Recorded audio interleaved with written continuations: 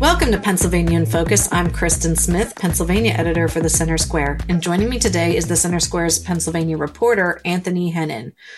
Budget hearings kicked off in the General Assembly this week, and as is tradition, the Independent Fiscal Office got to go first before the Senate Appropriations Committee.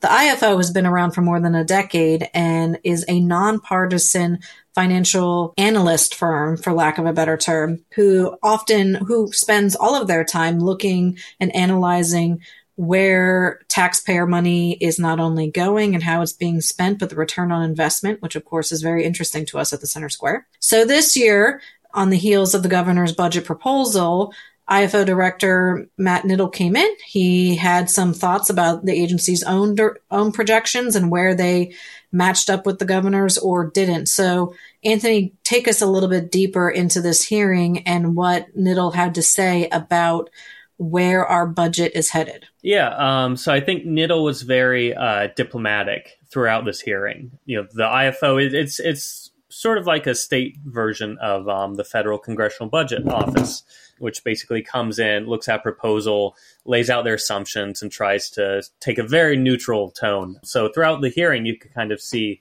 Republicans trying to lead him down a line of questioning that would be like, oh, yeah, you know, Shapiro's budget proposal is outrageous or fiscally irresponsible. And then you would see Democrats come in and try to nudge him about how, you know, this specific partisan proposal is a very good one and will help people, et cetera, et cetera. Nittle does a very good job of avoiding that setup and simply pulling back. I think you kind of summarize this when he was referring to IFO projections versus Shapiro's budget projections. Nittle said, we just have a different take. One is more optimistic than the other. He characterized the Shapiro administration's projections as plausible, but argued the IFO's expectations are more reasonable. Basically, the IFO, when they would be charting out a lot of the stuff, would be looking at historical spending levels, historical growth levels, et cetera, et cetera.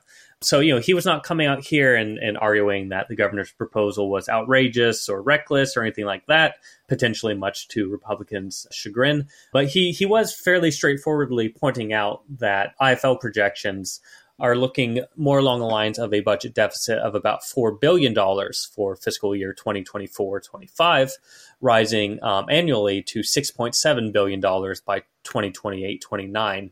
Whereas, you know, Shapiro's estimate was much more rosy, essentially expecting things like marijuana legalization to happen and boost returns. You know, the usual things that we see when Republicans propose a budget. They expect everything to go well, just as Democrats do. And the IFO was kind of trying to come in and say, you know, we're not commenting whether this is good and bad. We're just showing how this is different from what we expect to happen. And the IFO is often, as you alluded to, it's often leaned on by both parties to kind of support their argument about why we should spend the way that we do. In the context of the governor's proposal, Republicans see the IFO's projections as a huge warning, a canary in a coal mine.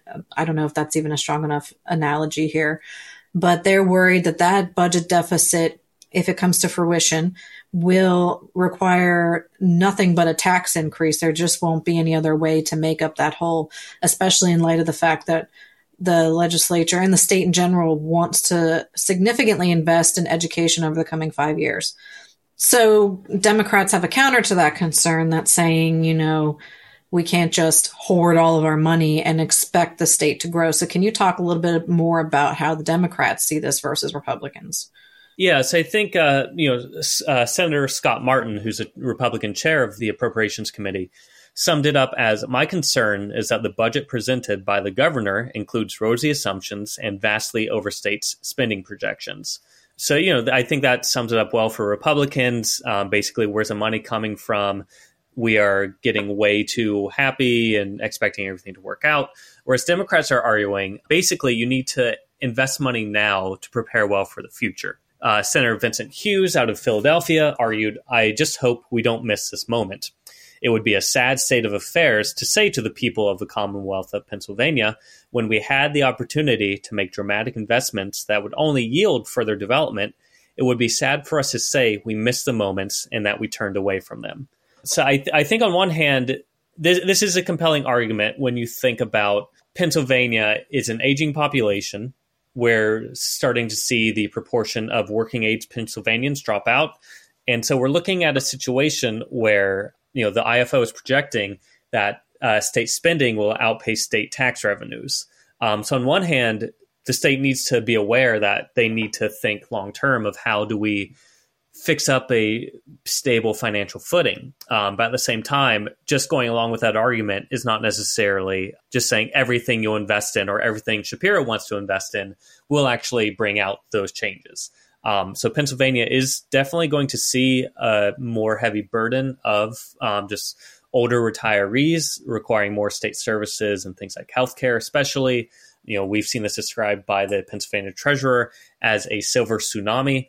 But at the same time, if we're not investing well, we could simply be creating more of a burden for young people, for working age Pennsylvanians.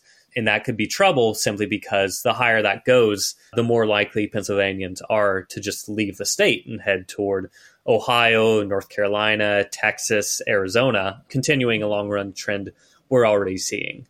So, I think this requires some political wisdom. This requires some political compromise. But no matter how you cut it, the IFO is clearly trying to avoid putting their hand on the scale one way or another, or of being seen as in the pockets of one party. Well, and we all now know how much the governor hates losing to quote unquote friggin' Ohio. So listeners can keep up with this story and more at thecentersquare.com. For Anthony Hennin, I'm Kristen Smith. Please subscribe and thanks for listening.